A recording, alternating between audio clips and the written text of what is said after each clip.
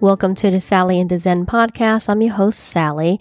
I'm a Zen Buddhist caregiver taking care of my elderly folks and always in pursuits to find Zen moments in everyday living. If you're new to the podcast, welcome.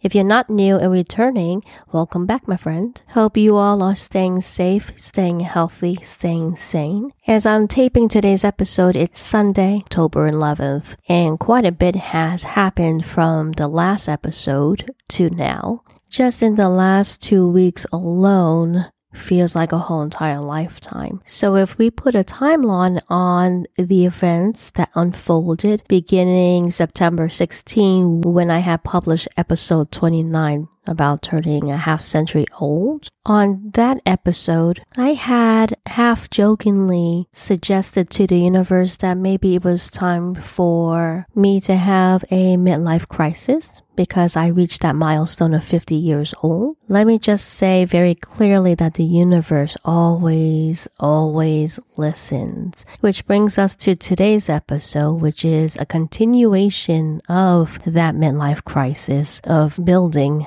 resilience through difficult times, like being laid off, as I've indicated on the episode title. If you're interested, let's get started. So let's take this one step at a time, shall we? I went ahead and Googled what exactly are the symptoms of a midlife crisis because I really don't know how I should be feeling about that. So I went and Googled to find out how I should be feeling about that, right? So the first thing that popped up in my Google search was NeoSpa, TMS therapy centers. And as always, I'll include in the show notes these resources that I reference in today's episode. These are the symptoms, some of the symptoms of a midlife crisis that is common for both men and women. And it's feeling unfulfilled in life. I don't think that's me because I feel actually okay about life. Intense feelings of nostalgia, chronic reminiscing about the past. Nope, I'm always looking forward, so X that one out. Feelings of boredom, emptiness, and meaninglessness. Nope, I actually have plenty of meaning in my life. Scratch that one out. Impulsive and often rash actions. Nope, I practice the pause, so no rash action there. Dramatic changes in behavior and appearance. Let me think about that. Possibly. Since becoming 50, I have been chewing really hard on going silver. I still have black hair, my natural color black hair. I stopped dyeing my hair years and years ago when it was actually making my hair fall out. But only now after many years of leaving it all natural. But since turning 50 in September, I've been chewing pretty heavily on the idea of embracing my silver. And you know what, folks? I'm embracing my silver. Not completely the whole entire head, but I'm going to do a partial dye. I actually have an appointment with the hairstylist tomorrow and we're going to talk about that. But I feel it, because at this point, go big or go home, right? Right. So, is that a sign of a midlife crisis? Not quite sure. But it feels good. Okay. So now with that out of the way, so what's on our plate? So we have Pop's dentures. That's going to be an episode or two down the line because it's still happening. But we did get the top set of his teeth pulled out last Friday. And it's been pretty interesting. So as soon as he's completely toothless in the head, I'll make an episode. So aside from his dentures, I'm going silver. And oh yeah, I got laid off. There you go. So all of that being said, which is basically going around the block before coming to the point for today's episode, let me take a big breath here and just slow down because if you couldn't tell, my energy level was a little jacked up right there. So let me just slow it down and just calm myself down as I lay out the day it happened. It was Monday morning, 9 o'clock. I was online working from home,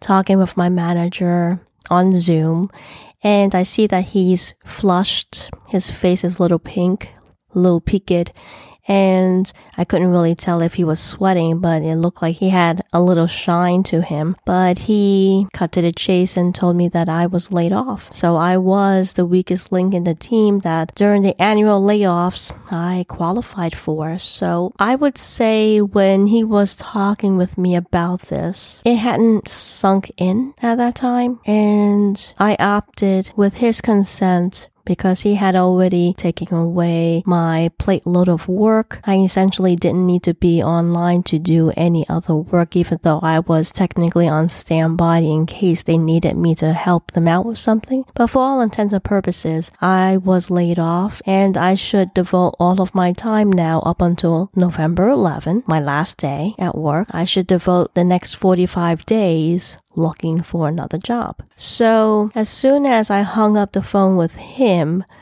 I logged off my computer and I sat there for a little bit before I went over to Zen Master and Zen Mom and broke the news to them. And they took the news pretty hard, and I took it harder about 2-3 days later. So what can I say? I have a delayed reaction to these kind of things. When Pop had his stroke in 2016, I took it pretty hard finally in 2018. So what can I say? I'm par for the course for these kind of things. See, as a Zen Buddhist and as a caregiver and as a student, a lifelong student of spiritual guidance, universal guidance, I know at a higher level, all of this is meant to be. All of this is to make me grow, become tougher, stronger for what we are destined to become. That I understand what the universe is actually doing for me, to me, testing me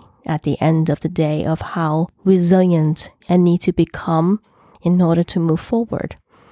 At a very high level, and at a very spiritual level, that's what change at its heart is meant to do to a person. Make them tougher, make them stronger, be like that rock that under intense pressure becomes a diamond at the end of the day, at the end of the process, right? At a high level, that's what it all means.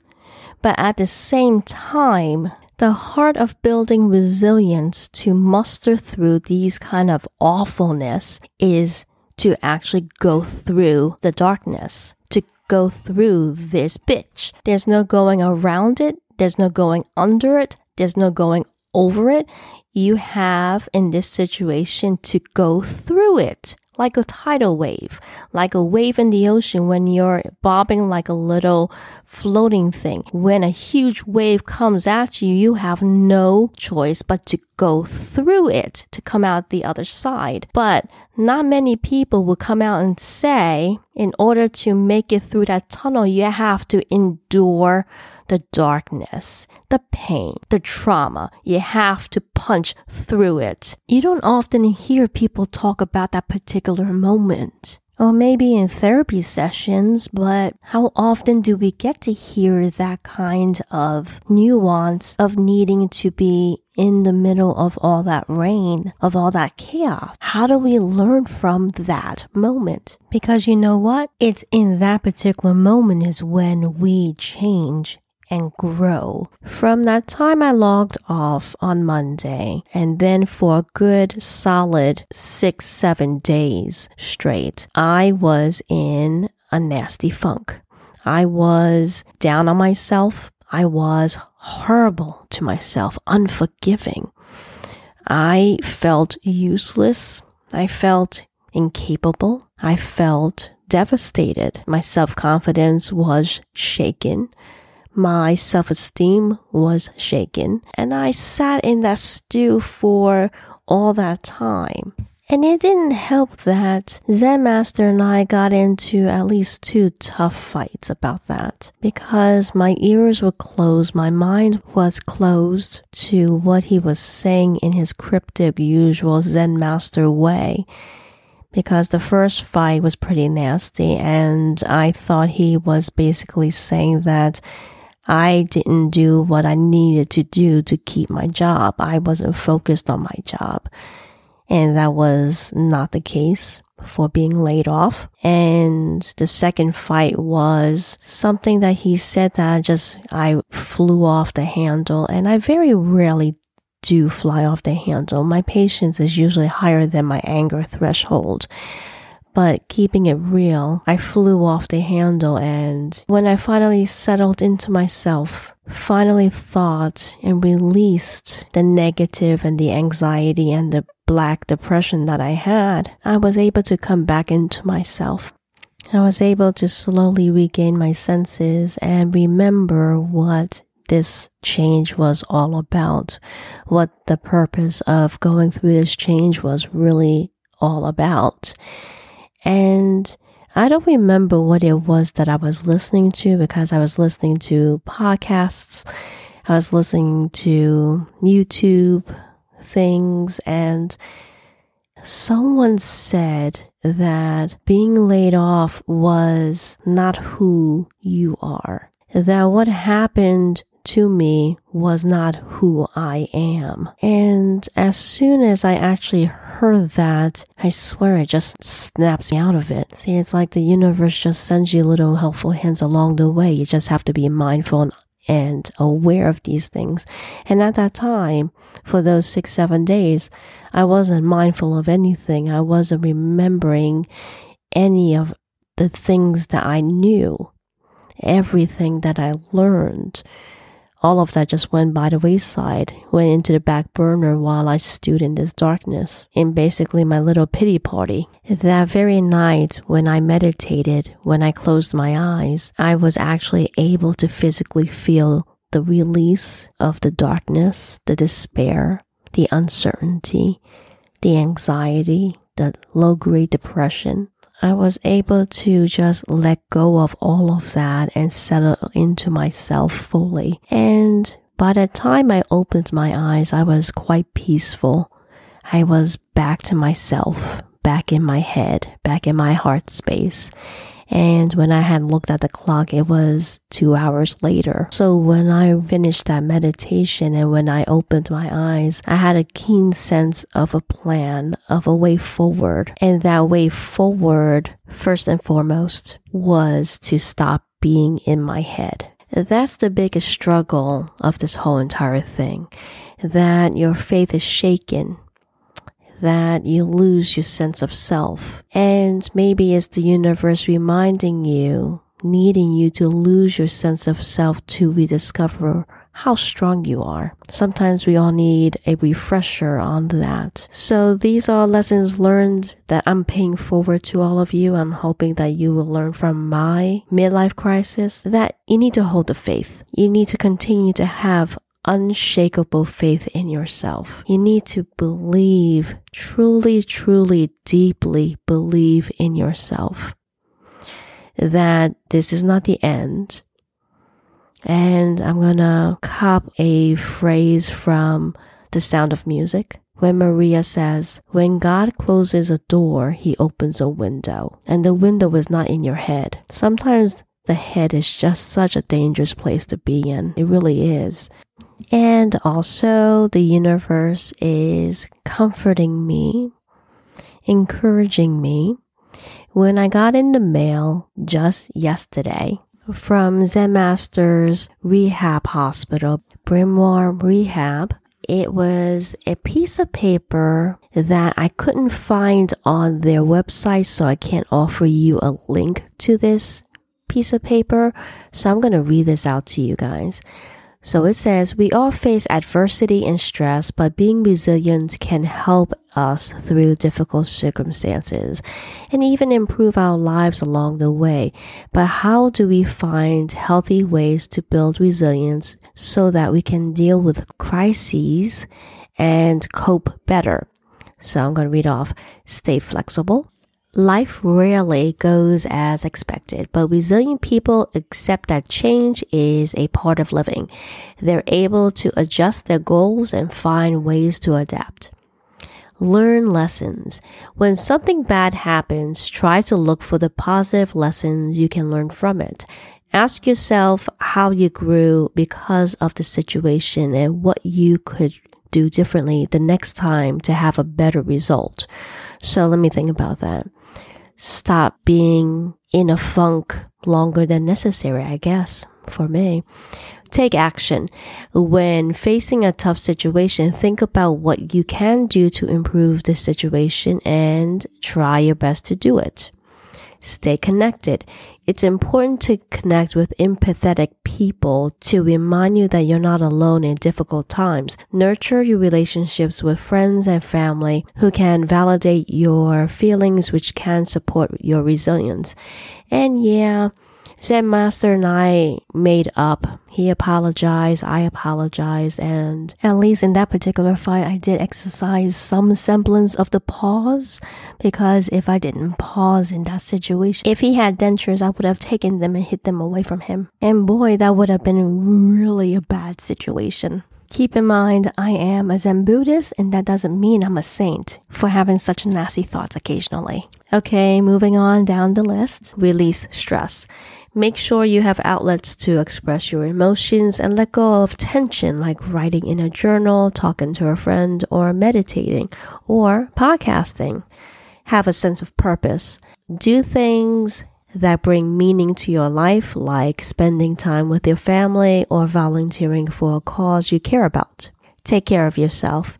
Make sure you're exercising regularly, eating a healthy diet, and getting enough rest. Taking care of your body can help you adapt to stress and reduce emotions like anxiety and depression. Believe in yourself. Take pride in who you are and what you've done.